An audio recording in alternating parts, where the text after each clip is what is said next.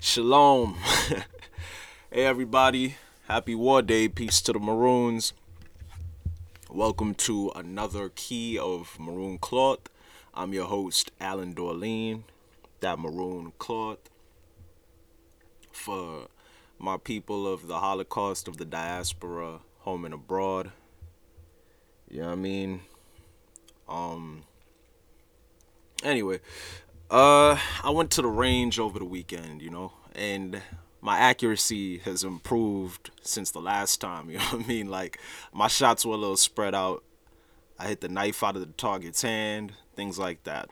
And, I'm getting tighter. And I love guns, man. I'm just very fascinated by guns right now.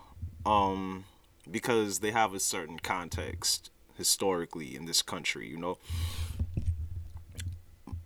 I'm Haitian, so even though I was born in Brooklyn, New York, my parents they're both Haitian natives. And one thing about Haiti is we had that Haitian Revolution in 1804, 1803, and we're regarded as the first independent black country, the first to defeat the Europeans and actually take our independence. And we used the weapons at our disposal in order to accomplish that goal. Machetes, guns, voodoo, whatever it took to drive the oppressor out. Now, in the United States, I think I might have mentioned this before, but the the so-called Americans, they fought for their independence. You know what I mean? Those so-called white people fought for their independence. They didn't vote for it, anything like that. And I see a lot of people every 4 years they get caught up in exercising their right to vote. But I just wish that more so-called black people would exercise their right to bear arms. You know what I'm saying? 35% of Caucasians in the United States own a gun, and they're the vast majority. Meanwhile, only 19% of blacks own a gun. So that just means a vast majority of gun owners in the United States are Caucasian, and I think it has a lot to do. I think black people have been conditioned to have sort of a fearful response to gun ownership. You know what I mean? A very timid response. If you're not, out there committing crimes, and it stems from a lot of things. Fear of being perceived as perpetuating negative stereotypes that are associated with black people who own guns, and their tendency to be, or the projection that such black people will have a tendency to be criminals, rather. But I think that we should overcome that because this time was a little better. I saw a few brothers and sisters at the range, but most of the time when you go to the range, you'll see Caucasians and children as young as 9 years old, 8 years old. They're learning how to shoot. Weapons culture is ingrained in a lot of so-called white society. They go camping, they learn certain survival skills and things like that, things that aren't necessarily a part of black culture. I think that black culture is too subdued, and a lot of black people are too interested in looking cool in America. You know what I mean? That's what their life is about. It's just, making it in America and looking cool. You know what I mean? So having a life, so to speak. But we need some legacy. We need some skills to pass down. Survival. We need to sharpen our survival instincts, our our survival toolkits. You know what I mean? We have to tighten up a lot because if we don't, we'll just be. Here's how I look at it. We live in a market where we're subjected to several nations. You got Arabs in your neighborhood, you got Chinese in your neighborhood, you got Caucasians in quote unquote your neighborhood, and things like that. And all you are is a consumer, really. If you want to fall for the whole pie in the sky individualism thing that America loves to sell through celebrities and such, then you're basically defenseless and you're subject to the other nations, and that's a very dangerous, precarious situation for black people to be in on top of everything else. You know what I mean? We need to be able to build things, but we also need to be able to defend them. Now, the United States proper was founded in 1776 when the Constitution was written. And the Constitution says that all Caucasian men are created equally. You know what I mean? And it gives them the right to bear arms. So they've had this right for 300 years, but it only takes a few lessons to overcome that. You know, a few trips to the range, a few simulations, a few war simulations to overcome that 300-year gap between you and what's deeply ingrained in white culture. We need to make weapon ownership, weapon literacy, weapon savvy part of our culture. We don't need we're the last ones who need to be afraid of toting a firearm or carrying some type of a weapon to defend ourselves and the things that we create. If you look back at Black Wall Street, the Tulsa massacre of 1921. Tulsa, Oklahoma was bombed in a racial hate crime, during a racial hate crime. And Caucasians came in and killed more than 300 so called black people and destroyed the neighborhoods of the city. There were airplanes bombing the city to purge the area of black people. It was, hate crime. This occurred after a false claim that a black man tried to rape a Caucasian woman. In the Greenwood district, known as Black Wall Street, it was decimated. It was an affluent African American so-called black neighborhood, and it was destroyed by racist Caucasians. And black men were disarmed and imprisoned en masse. And as the city was left utterly defenseless, the Caucasians went in and exploited the fact, raping and murdering women and children. And to this day, survivors have not been compensated in true American fashion.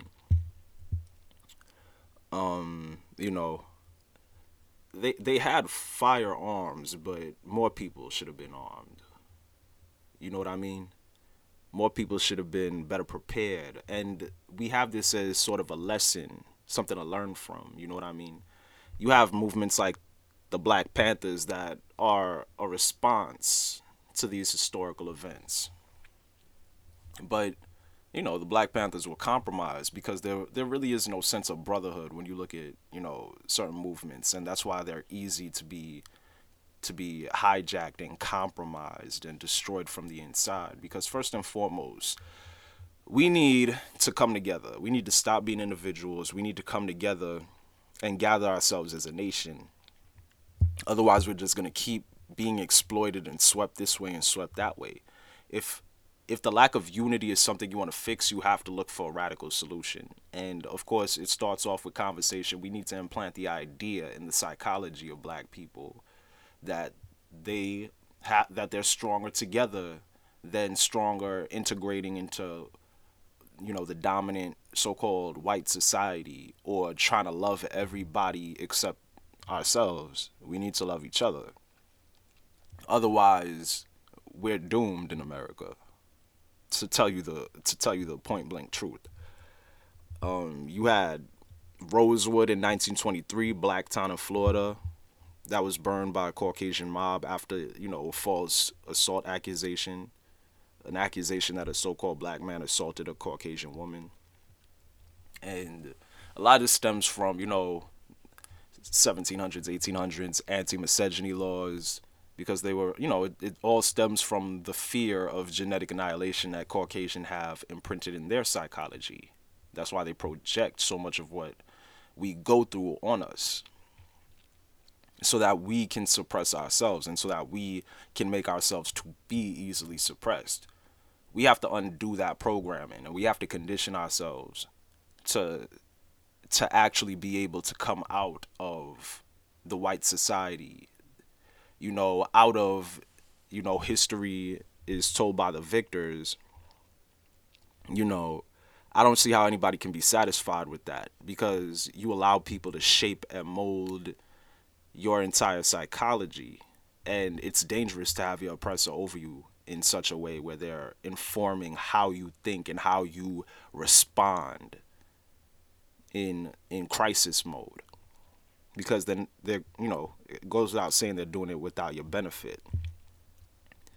You also had the Charleston church shooting in 2015 most recently, and the thing is, history is heavily codified.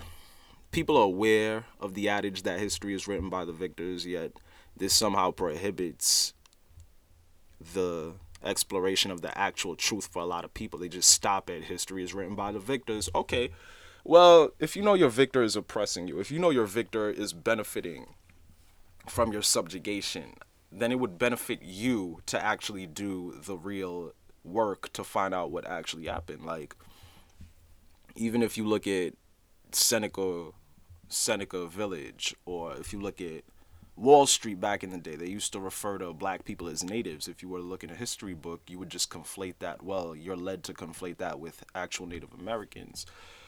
One thing that people need to realize about America is that what is currently the United States, it stems from a scion of Great Britain. And at the time before the revolts happened, there was only a sliver of land referred to as America. You understand? And it was operated by Great Britain on the east coast of this landmass referred to as North America. But outside of that, the rest of this immense landmass was run by the Spanish, the Portuguese. If you look at Brazil, Brazil is mostly black people. It was, most of the black slaves went to Brazil. But as for North America, it was Spanish, Portuguese, mainly French, Dutch, and this sliver was English. Like, and the Spanish, the French, everybody, they were pumping in slaves by the boatload, literally. And so this country was full of black people that had nothing to do with so-called America. And a lot of them were able to escape. They were able to escape, and they were able to go among native tribes and join themselves onto native confederations. So you'll even see that there are black Cherokees and things like that, because the history of this country is very codified. So they try to separate people through, indoctrination and the way that they teach them, so they don't understand the actual history. It's hidden in plain sight. They use code words. It's codified. They use code words and things like that so that the history can remain hidden in plain sight.